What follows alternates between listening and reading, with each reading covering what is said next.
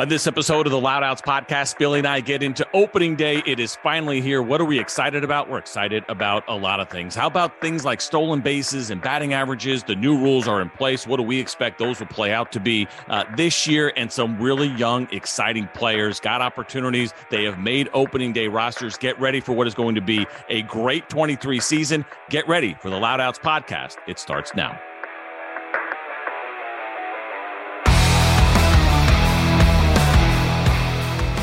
Welcome into another edition of the Loud Outs podcast, and perhaps the most exciting one for us as we get you ready now for opening day. It is here. It is finally here. It was an amazing offseason, lots of big moves. Of course, lots of rule changes. We know we've already got a taste of those in spring training. It was an amazing WBC. You and I have mentioned this multiple times now, Spilly. This may be the most excited we are for a regular season to get started, at least since we've been broadcasting, that I can remember. It is going to be an awesome 2023. And finally, Spilly, it is here.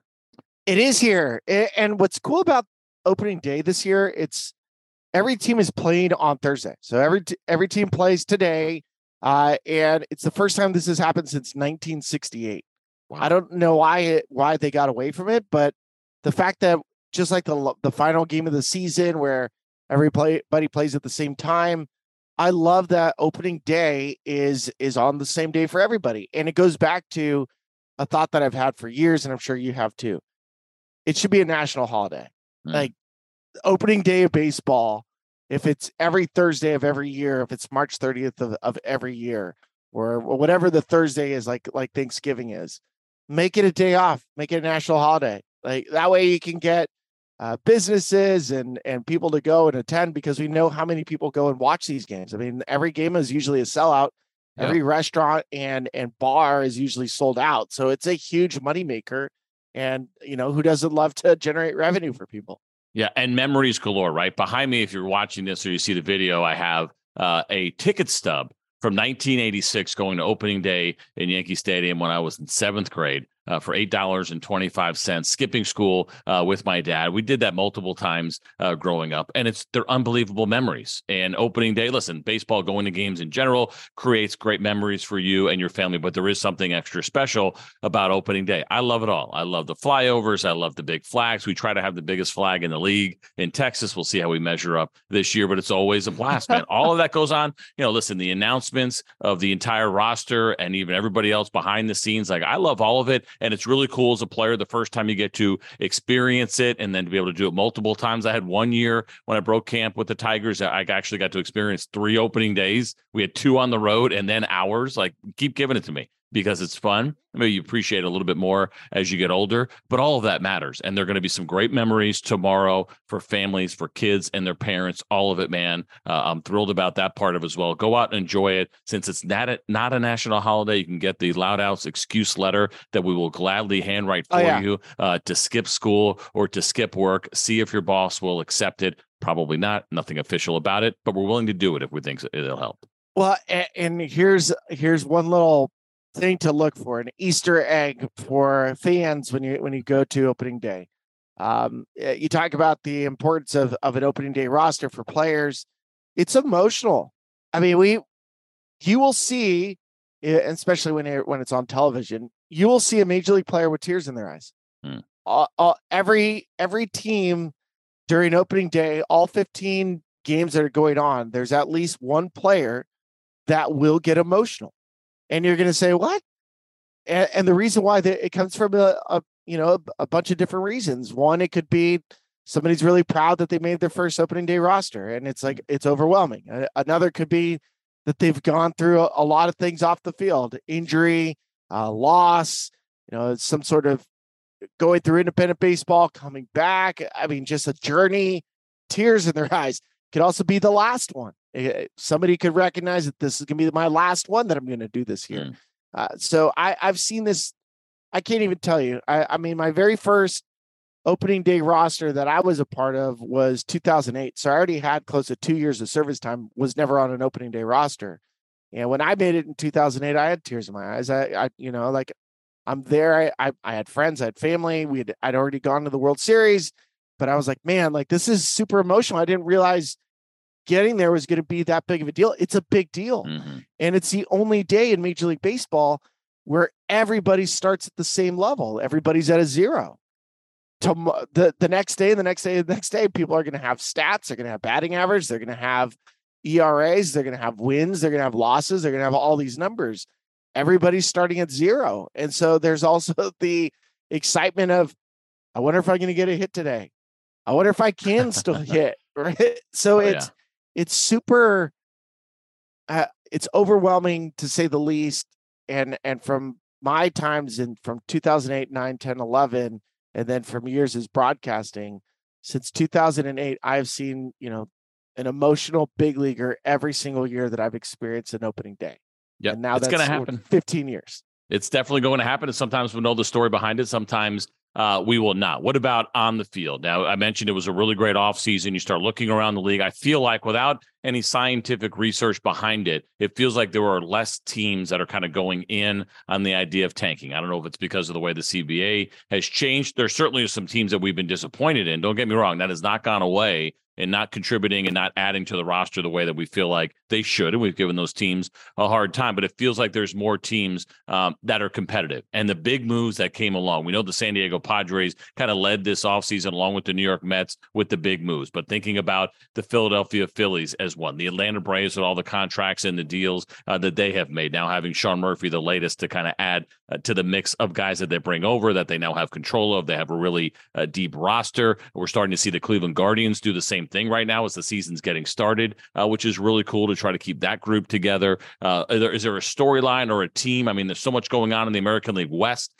coming off that WBC for Shohei Ohtani and Mike Trout, and maybe some of the trash talking going on inside their own clubhouse. But that division runs really deep. Everything that the Rangers did, the Astros are still really good, but there's some question marks there because of some injuries. Lance McCullers Jr. and of course Jose Altuve not ready to start the season after the big injury that they had. Man, there are storylines galore around the league. We're not going to get into all of them. Bigger picture, we're just excited about what is going on in baseball right now. This is what we needed. We need to get past the CBA nonsense. And a couple of years ago with the COVID and the shortened season and all of it, I feel like we're free and clear. And baseball's timing is fantastic with all of these great storylines around the league. Yeah, I mean, I'm going to stay with the West because you're right. I mean, I think the Angels are probably the storyline of storylines for the national public. Of course, Yankees and Mets are going to be exciting.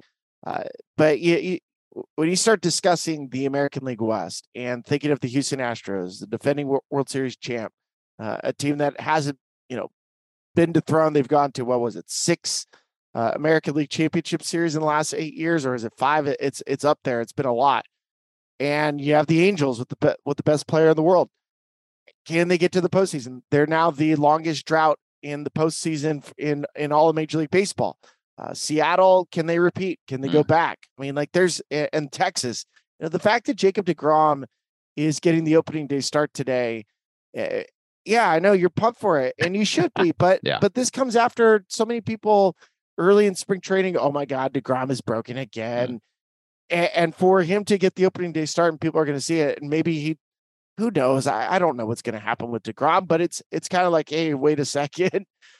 I'm the best pitcher on the planet and I'm starting opening day. So cut it out. So if I'm a Rangers fan, I'm fired up, but I think the drama of the league is going to be paying attention to the Angels, because if the Angels do collapse, which it could happen, I mean, is there a Shohei Ohtani trade over the course of the year? Is Mike Trout asking for a trade? Yeah. Is there what is going to happen? That is, I mean, we know San Diego, we know the New York Mets, there's going to be drama there, but it's not two of the best players in the world on a team that hasn't functioned well enough to get to the postseason.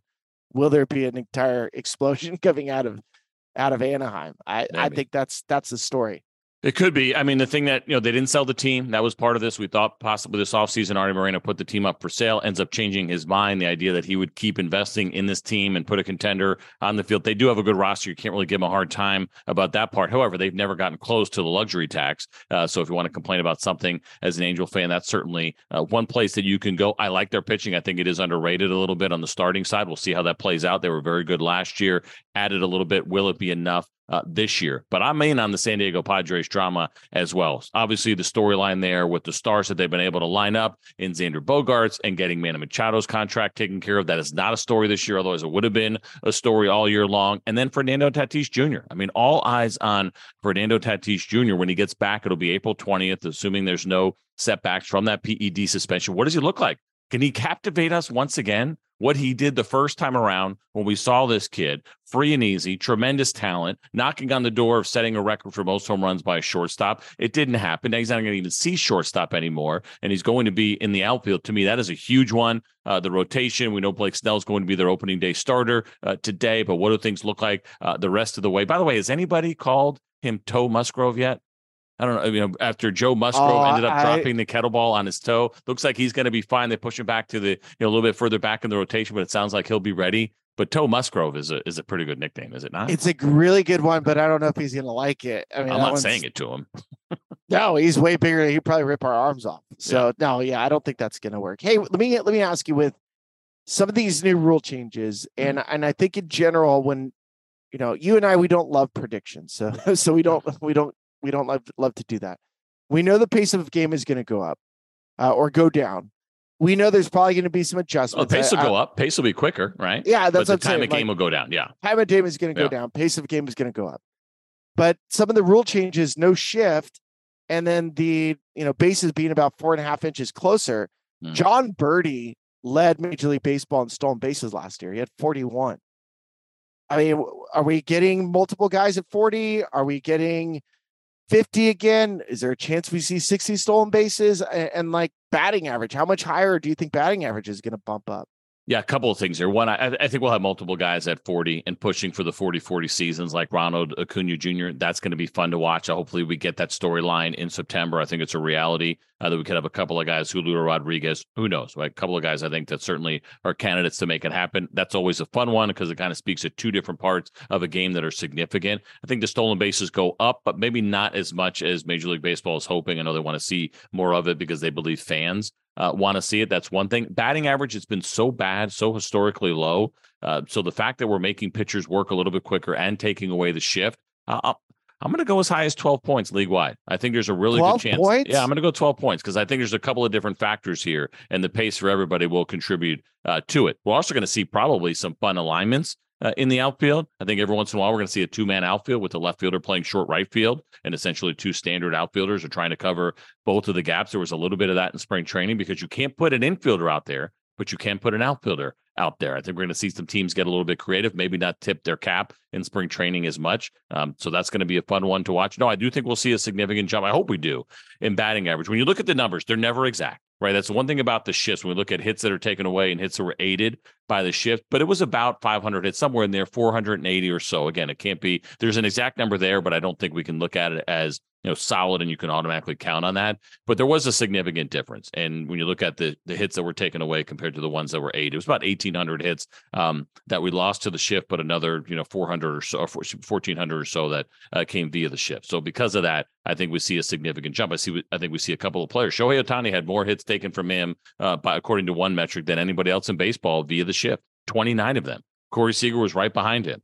So I think we're going to see some significant numbers go up. Hopefully we get more guys kind of batting 300. We see the overall batting title numbers come up. I know pitching has had a lot to do with it, but I do think we see the numbers go up, and it's going to be nice. It was nice in spring training, quite honestly. I did 3 games in spring training for the Rangers. Corey Seager hit 2 balls through the infield, one to the right of the second baseman, one to the left of the second baseman. Yeah, they're probably both outs. During the regular season, because your shortstop's playing up the middle on the second base side, and the second baseman's going to be shift more in the hole. And the way that defense had them aligned that day, they were trying to split the difference, and it didn't work out. I'm excited about that. It's better for the game. More hits, more action, more balls in play. So I know it's a big number. It's a little bit high, but we were so historically low. What was it, 243 last year? 243. So I just pulled it up. I looked at the last 10 seasons. So 2016, because that's how I like to count. Yeah. Was the highest batting average that we've seen in the last 10 seasons. It was 255. So if we see a 12-point increase, you're talking about right there. You're talking about a 255 batting average, which is really good math by you. I would love to see that. That was kind of a historical number.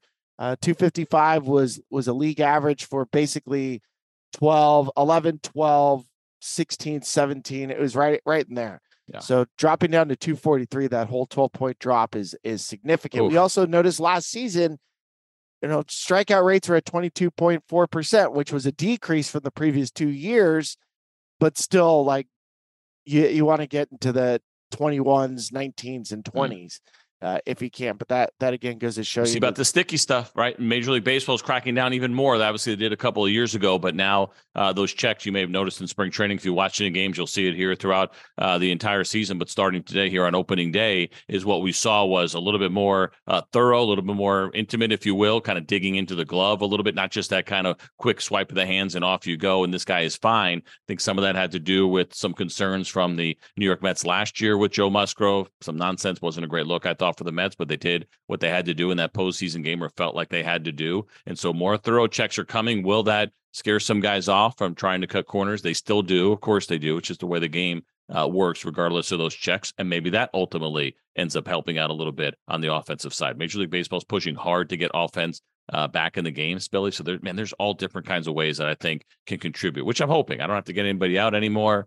We feel like for the most part, guys are clean with PEDs. That's never going to be 100% either. But we need to get some offense back in this game. So I'm excited about it, man. Not only that, and so all the things that we've talked about so far, but these young players. Now, the game has been in good hands over the last couple of years, and we have had some guys really emerge as superstars in this game. I think Julio Rodriguez, Ronald Acuna Jr., two of the biggest, of course, Michael Harris as well there in Atlanta. What we talked about it with Fernando Tatis Jr. A couple of years ago. He'll be back. But now that next wave is getting their opportunities. We know Corbin Carroll signed the multi-year deal after a little bit of time last year, but we got a couple of rookies that have not seen the field in Anthony Volpe and Jordan Walker, and dynamic for a couple of different reasons, the way these guys play the game. But there is something special about what's going on here with Volpe. The idea that you could go into New York Yankee camp and compete to be their shortstop, their opening day shortstop, for a 21-year-old kid from New Jersey, went to high school with Jack Leiter. They were teammates. Jack, of course, in the Rangers system and on his way after being a high first-round pick. And now Anthony Volpe, who actually signed at a high school. Of course, Jack Leiter went to Vanderbilt, so a couple of years later, but kind of a cool story there. But he's the Yankees opening day shortstop, a Yankee fan, a Derek Jeter fan. 50 stolen bases for him last year in the minor leagues between him and Jordan Walker. And I know there's others in Corbin Carroll. There's some young, exciting rookies that we look forward to watching this year. Yeah, there's a Colas kid coming out of with the Chicago White Sox as well. But I love that you bring up Anthony Volpe. He's the youngest shortstop to start opening day for the Yankees since 1995. And some guy by the name of Derek Jeter was that guy. Awesome. So, I mean, like, he's connected to Jeet, which is great. To me, he doesn't even have to worry about the shadow of Derek Jeter because it's not there for him. It's too young. You don't ever want to do that to a kid. But for the Yankees to act that way, which clearly to me, if you're the shortstop of the Yankees, this is a win now team. So they believe highly in his defensive abilities, because that, like, I could care less about what he does offensively. That's been the biggest issue for the Yankees. And we saw last season in the American League Championship Series is they used 3 different shortstops in 4 games in the ALCS. Like, think about that. The Yankees in the last series of the season used 3 different shortstops in a 4-game series. It's crazy. So for the Yankees to say, Volpe, I'm going to Sharpie your name in. You're just going to play. You're probably going to bat 9th, steal some bags, get in front of Judge, get in front of these guys. Let the media ask you a couple questions, and then New York style, we're going to PR, we're going to protect him and just let this kid play. I'm really, really pumped to see what it looks like, because I think it's important. It's that next wave of Yankees that are coming. We see Volpe. We know this Jason Dominguez kid is going to be something special with the power. And then we've seen this with Oswald Peraza. You know, Peraza, my guess is he's going to be the second baseman at some point if Gleyber Torres doesn't figure it out. So that's exciting. And then on the case of Jordan Walker, Walker is a freak athlete. I mean, what is he? 6'6", runs it. He's the fastest guy and hits the ball the farthest out of anybody. It's just going to be the swing and miss. And in a lineup like the Cardinals, where he's going to be protected by Goldie and Nolan, he doesn't have to hit in the middle. I think Fangraphs has him hitting 8th. So you could put these young, exciting prospects that people are going to want to watch, and they're going to become superstars in their own time frame. They get to they get to opening day, and they get protected by a really good lineup. So I am so excited to see what these kids can do, because that is where you and I get excited, is the next generation of players that we get to watch coming in and making an impact. Yeah, it's been great so far. We've been on a really nice run. We know it doesn't always work out. Kind of on that flip side, I think with Jared Kelnick, did the spring training that he had, was it good enough? Is that going to translate? Right, lots of expectations for him over the last couple of years. Hasn't quite met them yet, but still plenty of time for a really young, exciting player. So we are excited. For baseball fans that stuck with the game over these last couple of years, this is going to be your payoff. This 2023 season is going to be unbelievable. Spilly and I will be with you all year long. We'll be here on the podcast. Of course, you can also catch us on Loud Outs on MLB Network Radio, 3 to 6 Eastern time. There's also a Loud Outs on the weekend, 10 to 1 Eastern time. That is Kevin Franson and Chris Jimenez. And the reason we do this podcast coming to light, you and I haven't done a show together. We're going to go 2 weeks now, just because of the crazy schedules and the end of spring training. But things will get back to normal pretty soon. I look forward to that, because while it's fun to chop it up for 30 minutes or so, the 3 hours is also a blast. There's going to be so much baseball content this year. You're not going to want to miss any of it. So make sure you catch us here on the pod, but also check in on MLB Network Radio, where the guys have been killing it all off season long. All right. Spilly and I had an opportunity to go on the baseball Barbacast, which is fun. You talked about predictions a little bit earlier. We did get into some with the guys, and we're also talking about the young group of New York Yankees, and they came up with a pretty good nickname. We're wondering about the next nickname for this great group of young Yankees. But Jake Mintz, Jordan Schusterman, of course, run the baseball Barbacast. Those guys are fantastic. They're entertaining. They did an episode with us. We were fortunate to join them for a little while and talk about this 2023 season. Coming up after this, you're going to get that with Spilly and I joining the baseball Barbacast next. Happy opening day, everybody. Hey everybody, I'm James Hinchcliffe. And I'm Alexander Rossi, and we're the hosts of Off Track with Hinch and Rossi. As two friends who have a collective 18 years of experience driving an IndyCar and 1 season of experience on Dancing with the Stars, we know what it takes to be successful on and off the track or dance floor. That's why each week we will give you a peek behind the front curtain and tell you what life is really like for professional IndyCar drivers and second place finishers on dancing television shows. Download Off Track with Hinch and Rossi on Apple, Stitcher, or wherever you get your podcasts. And welcome back to Baseball Barbacast. Our season preview rolls on. We are very excited to be joined by 2 members of the SiriusXM Podcast Network family, CJ Nikowski, Ryan Spielborgs of the Loud Outs podcast. Gentlemen, welcome to our podcast. Spilly, my friend, how are you doing, man? I'm doing awesome. So we have this saying in Loud Outs. It's negative WAR, which is both CJ and I, we've had negative wins above replacement, but positive vibes. And I mentioned positive vibes because you're wearing a Colorado Springs Vibes hat, which is super sweet. So appreciate that. It's always good to see a s'more getting burned alive on top of someone's head. Yes, I am wearing my Toasty the Vibe, Rocky Mountain Vibes RIP hat. It was a nice little run for the Vibes. CJ, welcome to the Barbacast. How are you doing, sir? I'm doing well. I was under the impression that there was going to be some kind of food served during this. Did I misread and misunderstand? I'm sure a lot of people dropped that dad joke on you guys, but I am one that was expecting something. Grilled, that is smoked. That is not how Zoom works. Yeah, it's more of a Zoom problem than. But you could have DoorDashed me something to get me ready for the show. Just throwing it out there. That's true. We are terrible hosts. I apologize. So, gentlemen, we wanted to bring you in to join us for our awards picks at the end of this here season preview podcast. This is honestly not something that I am like, I guess I like this more than picking division winners and whatever, because predicting baseball is very stupid. But awards picks is fun because we love talking about players and we like hyping up players. So we figured this would be a good opportunity for you guys as former players to help us hype up some players for the 2023 season and have a philosophical conversation about manager of the year. But Jake, I think we should just get right into it. I guess we'll just do a little rotation here. How do you want to organize this? I think we pick the award and we all talk about our real pick and our dark horse, and then we move on to the next award. That would be my recommendation, Jordan. All right. Should we go league by league or award by award? League by league. All right. League by league it is. We begin in the National League. Yeah, that's right. We're going to start in the National League with the National League Most Valuable Player. Ryan Spielborgs, start us off with your NL MVP pick. By the way, we all came up with these beforehand, so hopefully it doesn't just seem like if we end up stealing each other's, then so be it. We are allowed to share picks, I think. Okay. I have Ronald Acuna Jr. winning the MVP in the National League. I saw him in winter ball, was really impressed with what he's doing. He's healthy. Last season, he still almost stole nearly 30 stolen bases. I think people forgot that. He legitimately is a 40-40 homer stolen base type guy. I think with the larger bases, I also believe with Acuna being fully healthy, what is he, 24 years old? He's not even like peak Acuna yet. So I think this is the season we see peak Acuna fully healthy. To me, it feels like he's going to win it unanimously. So that's him. My dark horse is Juan Soto, but it's not much of a dark horse. Yeah, I was going to ask what the qualification was for the dark horse. Is it a guy that nobody's talking about, or is it like our second place pick? So we kind of get coverage. So like that's a terrible dark horse. Correct. Yes. For me, a dark horse, like when you John pick someone, Birdie. great, the darkest horse. Perfect. Awesome, Spilly. The For me, a fastest dark horse, horse, though. someone who, when you say their name, the three other people go, ooh.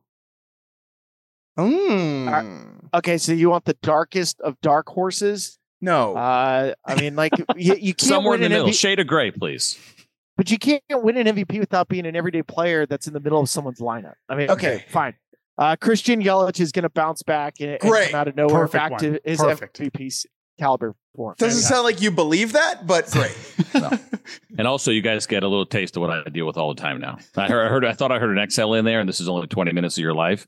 Try 5 days a week with a podcast on top of it. All right, so in the National League, I'm going to go Trey Turner as my pick. I'm going to take the hot hand coming off the WBC. And the dark horse is a rookie who I'm not picking as my rookie of the year, and that's Corbin Carroll.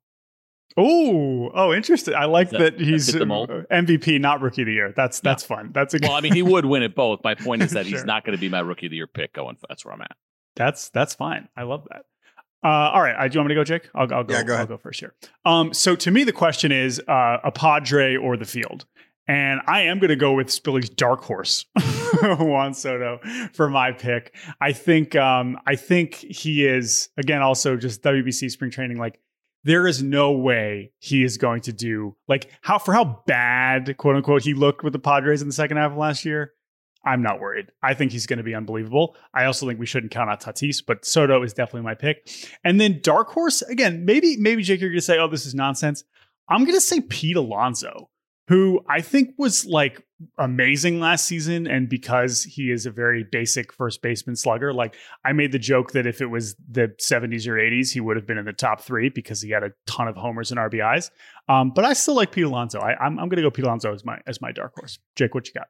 I was going to take Trey Turner as my favorite, and my dark horse is Fernando Tatis Jr., who maybe that's a silly dark horse, but I think it qualifies because he's not going to play in April. And so to pick him as your MVP, he would need to absolutely set the world on fire and stay healthy for 5 months. And I just don't think enough people are thinking about Mr. Tatis, which is crazy considering what he was to us in baseball 2 years ago. Let's move on to the NL Cy Young. CJ, why don't you start us off here? So I'm going to take the repeat offender, and I know we don't see it very often, but Sandy was pretty fantastic in Miami. It's difficult to do down there. I think part of him with the innings that he brings to the table, what was it, 228, I believe, last year. It didn't seem like a big number. It's a big number these days, and I think he's going to run to that same situation. What works in his favor, I think voters will award that. So Sandy. Sandy Alcantara is my pick for the National League Cy Young Award. Although Andy would be like a nice evil cousin. Yeah, like when he's out at a bar and he doesn't want people to know who he is. No, I'm Andy. That's a good one. Yeah, no, he could say his last name, so it's fine. He could say Alcantara. He could say whatever you want. Andy Alcantara, but works too. Sandy, short for Sandrew, I believe is what his full name is. So Sandy's a great, again, the bulk is just insane with him. Do you have a dark horse pick for so I didn't know we were doing dark horses. That's okay. Makes it a little more difficult. National League dark horse will be Tyler McGill. Oh, there we go. I love that one. Dark. I love that one. I do also like David Peterson, but you're going to need at least one more injury, very possible with the Mets. So don't rule that out. Spilly, we send it to you for NL Cy Young. Okay, I think this is the best pitcher in baseball right now. Consistently, I think Corbin Burns with his disappearing cut fastball, he's impossible to square up. I believe where the Brewers are at defensively, he'll get a bump there too. So I just see Corbin Burns as being the best pitcher. I mean, good luck squaring up 97 miles an hour in the last couple feet. It's a total optical illusion. You don't see the last couple feet when you're a hitter. So when the ball moves 7 inches, that's why these guys swing and miss so much. It's incredible. He throws punches strikes. So there's that one. I'm going to take Zach Gallen as my dark horse Cy Young with the Arizona Diamondbacks. Good I will go next. Mm-hmm. I will take Spencer Strider as my NL Cy Young. He struck out batters at a better clip than any starting pitcher in the history of baseball, except for Garrett Cole in 2019. So, and they tied in terms of K per 9. That seems like a pretty good place to start. And he doesn't really walk that many people. The thing with Strider is, can he do it over 180 innings? That will be the determining factor. If he does it over 160 innings, it still might be good enough to win the Cy Young, because that is how baseball works now. As far as a dark horse, I'm going to take Taijuan Walker of the Philadelphia Phillies, who has made some changes to his pitch mix in a way that I think will really benefit him. And he looked outstanding raw stuff-wise in the WBC. And he's going to have to throw a lot of innings. And he has thrown a lot of innings over the last 2 years when he was on the Mets. I will go with Taijuan Walker. I think Corbin Burns is the objectively correct pick, but what I wrote down here was Brandon Woodruff, his teammate, who was amazing in the second half, especially. I just think, like, if he was not on Corbin Burns' same team, we would be talking about him a lot more. And that might ultimately end up hurting him, make it harder for him to win the award. But I just think he's awesome, and also one of the 10 best pitchers in the league, certainly in the NL. Dark horse, maybe not dark horse, kind of dumb because he's already won one, but I'll take Blake Snell. I think Blake Snell's another one who is so volatile, but is going to be so important for the Padres this year. I think he could be fantastic, and also a free agent at the end of the season. So probably particularly motivated. Let's go to our rookies, rookie of the year. If you don't take Corbin Carroll in this, I think you're asking people to look at you. I think that, like, it is Corbin Carroll or it is Jordan Walker, and any other pick as a favorite is objectively incorrect. Unless you have inside dope. So I loved how bold you were coming out and saying Corbin Carroll only, and then you said or Jordan Walker. Well, he caught himself. I love the conviction. Except that, just I want to play it safe, just in case Jordan Walker also potentially. Got to be careful. And that's who I took. I took Jordan Walker, man-child among us. Excited to see this kid. We love seeing young players that are bringing a dynamic game, and Corbin Carroll certainly is as well. But Walker looks pretty special. So I'm glad that I fell in the graces of a top 2 pick. And this means I don't want people to look at me. I was going to do that too. Ollie Marmol was really funny when he told Jordan Walker how he made the team. And then you watch Jordan Walker stand up and give Ollie Marmol a hug. And I was like, I guess Ollie Marmol's gone. He's disintegrated. He's so big. I'm going to go with Corbin Carroll. I've heard about this guy for the last couple of years. I was getting videos sent to me from the Reno Aces. Spilly, you got to watch Corbin Carroll. So I've been on the Corbin Carroll bandwagon for a bit. There's plenty of room. Apparently, there's plenty of room for everybody because he's the favorite. So I'm taking Corbin Carroll. I'm sticking with the favorite. Jake, your feelings have been made clear, but between Carroll and Walker, are you leaning one way? Carroll. I just feel better about Carroll hitting. I see a world in which Walker just strikes out a little bit too much and maybe loses some playing time or gets sent back down for a team that is definitely going to be competitive. Whereas Carroll's going to play all year unless he completely falls off a cliff. And I just feel better about his bat to ball. Yep. Agreed. I'm with Carroll, although I will take the opportunity to shout out Brandon Pfaadt and Gavin Stone, who I think will pitch a lot in the big leagues, but more likely Hayden Wesneski with the Cubs, who won a spot out of camp and looks absolutely gross. So that's I don't want us to sleep on Francisco Alvarez. James Outman is not coming out of right field for any of you guys? I don't know if he's going to get enough playing time exactly, but that's not a bad one. Francisco Alvarez he's in the minors with Brett Beatty. So I want the guys who are there from the jump. Like the path to playing time for Alvarez is much harder than a guy like Beatty. So, but yes. All right, let us switch over to, let's save Manager of the Year. We'll do that after. Let's switch over back to the American League. AL MVP. CJ, start us off.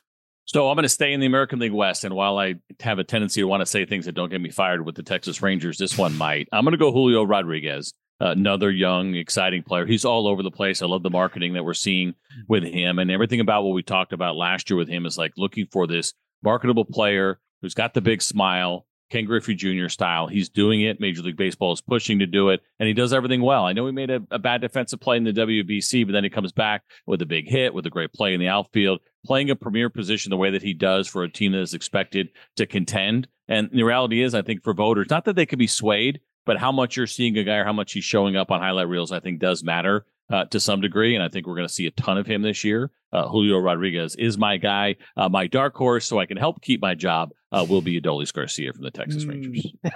That's a good one. I mean, he is either could just like fall off a cliff or be even better. I love Adolis. He's super fun, but not going to complain with the Julio pick. Spilly, who you got?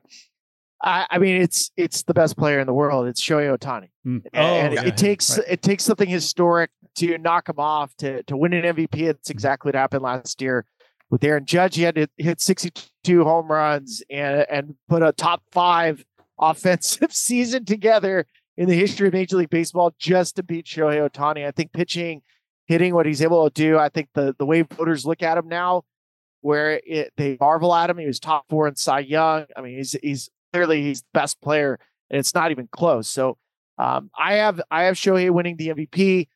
If I do have a dark horse in this one, I'd like to go to the Astros. I want to see Alex Bregman with no Altuve, and we know Jordan is going to be hurt. If Bregman puts up one of those monster years again, I think Bregman can win an MVP. I will just go next and say you stole my dark horse because Bregman was on there. Although I would say Abreu honestly fits in that discussion as well because I think he could just put up insane numbers in his first year in Houston.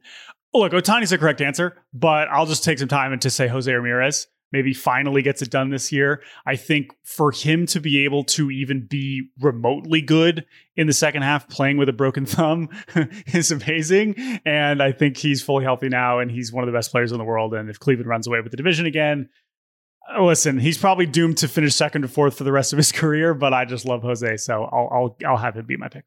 Spilly made a great point, which is if Ohtani is healthy and plays the whole year, you need something historic to pass him. And there's only like 3 or 4 players who could even pull that off.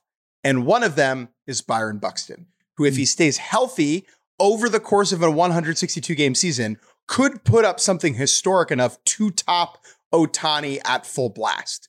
Elite defense and center, great value on the bases. He hit 28 home runs last year in 92 games. Okay, so he could easily get to 50. If he gets to 50 while playing plus defense and center and steals 15, 20 bags, I mean, he's probably going to get hurt. We know that's what happens. Well, they're going to DH him to start the year, right? I don't know if you guys saw that or not. The load management stuff, our first official NBA style, MLB player who's getting load management, which is unfortunate for the rest of us who enjoy watching him play center. That is true. He is one of the few people on planet Earth who you could see surpassing Ohtani, and so I'll go with Buxton. Okay, so that's your real pick. No dark horse there. I mean, I guess it qualifies as both, but that's anyone not Ohtani is a dark horse. I'm sorry. I agree with that. Have you seen this guy? He pitches and he hits, Jordan. You don't understand I agree with that. Good transition. Spilly, AL Cy Young. AL Cy Young. This one was, I've been thinking about this one quite a bit. I want to go Ohtani for the Cy Young too. He was really close last year. I think he's getting better. He's throwing 102 miles an hour. If he gets 27 starts, I think he gets it because I think he'll be close to 250 punch outs, if not higher. So I would love, just to shush everybody, is to get an Ohtani MVP, but then have the Cy Young with it. And that would fill out that little box that he filled out when he was 19 years old. That would match all of his kind of goals except for winning a World Series. So I'm going Ohtani, Cy Young as well. All right, I am going to be a little bit of a homer here just because that last spring training start looked good. Opening day coming up, and we got Jacob deGrom in Texas, and we are so happy to have him there. He looks healthy. He looks strong. It's free and easy, 100 miles an hour consistently from him. It was really unbelievable to watch the other day. It's you talk about max effort guys, and he's the opposite. Of course, thinking about health, that's the key with him. That's going to be my pick. A third one for him with Lance Lynn, a former Ranger, as my dark horse. Because you know he's going to give you the innings. Let's see what the numbers look like, perhaps with an improved team there in Chicago. That's another one who was really good in the second half after everything went totally off the rails for the White Sox. I was going to pick Ohtani too, so you kind of stole me on that one. But I'll just go Manoah. I'll go Manoah in Toronto. I think Toronto's going to be an awesome team. And like, he's another guy that I think is going to deliver the bulk in every sense of the word that most pitchers are not nowadays. So I think he's spectacular. So I'll go with him. Here's one. Garrett Cole. I'll go with still hasn't never won one. Cole, so I mean, there you go. Never won a Cy Young, which feels weird and wrong and backwards and incorrect. He's not going to give up that many home runs again. He can't. The home run to, maybe he can, Jordan. The home run to fly ball rate last year was just outrageous. And I just don't see if he can like trim 6 home runs off of that, 5 home runs off of that, he'll be right up at the top. I mean, he threw 200 innings last year. He struck out 11 and a half guys per 9. He's Garrett Cole. Like, it's literally Garrett Cole, right? And so I don't find that to be a crazy pick. So I'm going to go with him. My dark horse is Jeffrey Springs of the Tampa Bay Rays. Nice. Oh, I like that one. Former Ranger. All right. Let's go to our invented award, and then we'll wrap with a little bit of manager. We got to do AL Rookie of the Year, Jordan. Very cool. Oh, AL Rookie of the Year. I apologize. I'm skipping ahead here. AL Rookie of the Year. This is another one, as we just mentioned, with Corbin Carroll and Jordan Walker. There's an obvious pick here. Spilly, we'll start with you. Are you taking the obvious pick, or are you taking somebody else? You know, I take Gunnar Henderson. No, I'm not going to take Gunnar Henderson. Even though I love the play, drafted him on my fantasy team, so you better do well. I want to go with Anthony Volpe. I want to go Volpe. I want to see what I think he's going to get a bulk plane with the New York Yankees. He might bounce around until he finds it. I think he's going to play every day at second base. It just defensively makes sense. And when you play New York, there's bias. So I'm going with the bias of New York. I also think Volpe has a skill set to do it. So I'm going to get Volpe a American League Rookie of the Year. Yeah, it's a pretty good choice. I also have him. That's why I told you it's a pretty good choice. But there's a lot that can go wrong here too, right? I mean, the thing about that position in particular and having a battle the way that they did. I mean, you don't let a kid like that make the team unless you think he's going to stick. But if things go wrong, who knows? The possibility of the Yankees doing what's best for him, I think, could be a reality now. He also feels like he's up for the pressure and everything else. But I did pick him as well. And then once again, to make sure that everyone in Texas isn't mad at me, Josh Young is my backup. Incredible. Everyone is either a former or a future Ranger. I will also go with Anthony Volpe. As someone who was raised an Orioles fan, but more importantly, raised a Yankee hater. Okay. I was on the Yankees in Little League and made my mom stitch a red X across the Yankees. Okay. On my Yankees hat in Little League as a 7-year-old. Anthony Volpe, for all the cliche, is the truth. I am all in. He's a nice young man, as everyone on Twitter is making sure that you know. But more importantly, he balls. And he will not be afraid of the moment, of the scene, of the atmosphere. I have zero qualms about it. This guy is the truth. The Yankees are one of the most conservative organizations in baseball in terms of bringing up young prospects. They still don't trust Estevan Florial after like 25 years of him trying to get some playing time. And they gave that job to Volpe out of camp. That tells me something. My dark horse, Edouard Julien with the Minnesota Twins. Ooh, pick. Yeah, that guy's awesome. That is a very good He's got to make the team first. But yeah, I mean, that guy's awesome. He already got sent down. He got sent down during the WBC. It was funny. I know. Someone's going to get hurt. They'll call him up and he's going to hit like 280 with a ton of bombs. I'm not. Hey, real quick. It seems to me that you guys should be in charge with coming up with the great next moniker for this group of young Yankees, right? This whole core 4 kind of nonsense that went on for years. Now that Volpe and Peraza, and then next year, if not before this year, Jason Dominguez, right? It seems like to me, we struggled here. You're younger, you're more creative. I think this is your deal. How about good homework the New York writers try to coin their own phrase. I'd love it for it to be you guys and everyone else follow. The kid stripes. Interesting. I am going to go, just because he deserves mention, Masataka Yoshida is going to be awesome. I'm a full believer. I know it always feels goofy to have, some of the former older professionals who've succeeded in other leagues, but if he's eligible, and I think he's going to be great. However, I will also mention Hunter Brown. I know his command is all over the place, but his stuff is insane. And I think he's going to get the opportunity to pitch really well for a really good team. And so I would mention him too. But Gunner's really good. Let's not doubt Gunnar Henderson. All right. we know we need to let you guys go.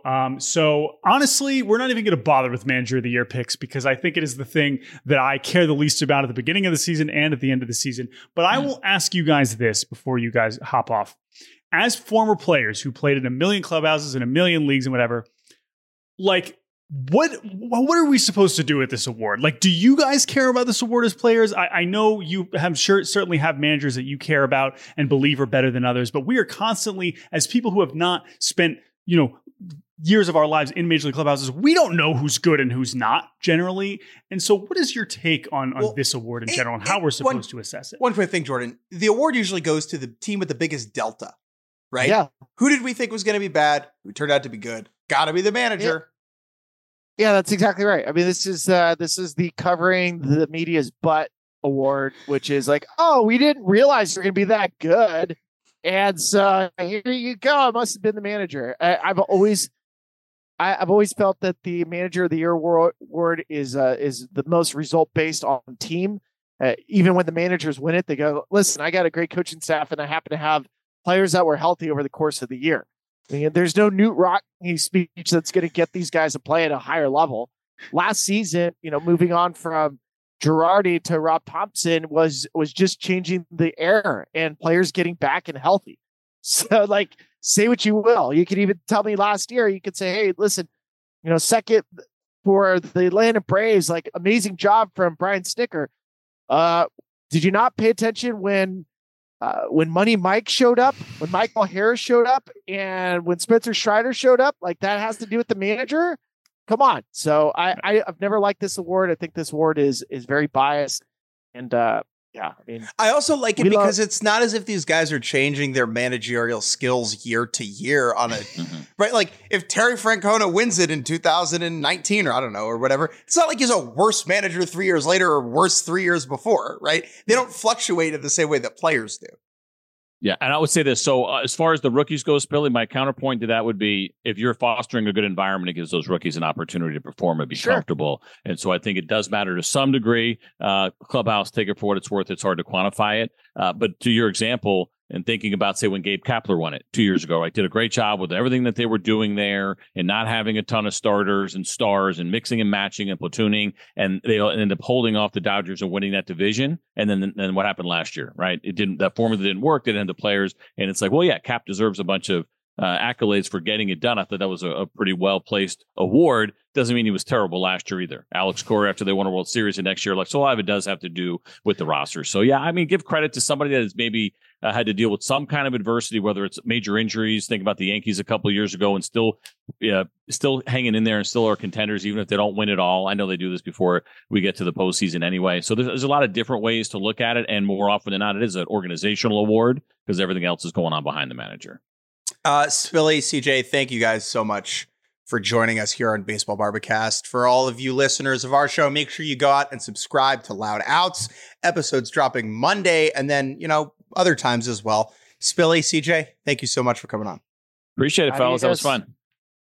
We told you that was going to be fun, and it was fun on the Baseball Barbacast. Make sure you check out their podcast. They welcomed us into the SiriusXM podcast family, which we certainly do appreciate with Jake and Jordan. Every Monday, you'll catch a new episode of Loud Outs. It'll drop. We'll give you the wrap up from the weekend. It's going to be an amazing couple of days of baseball, and it's going to be an incredible season. We'll be with you all season long right here on the Loud Outs podcast.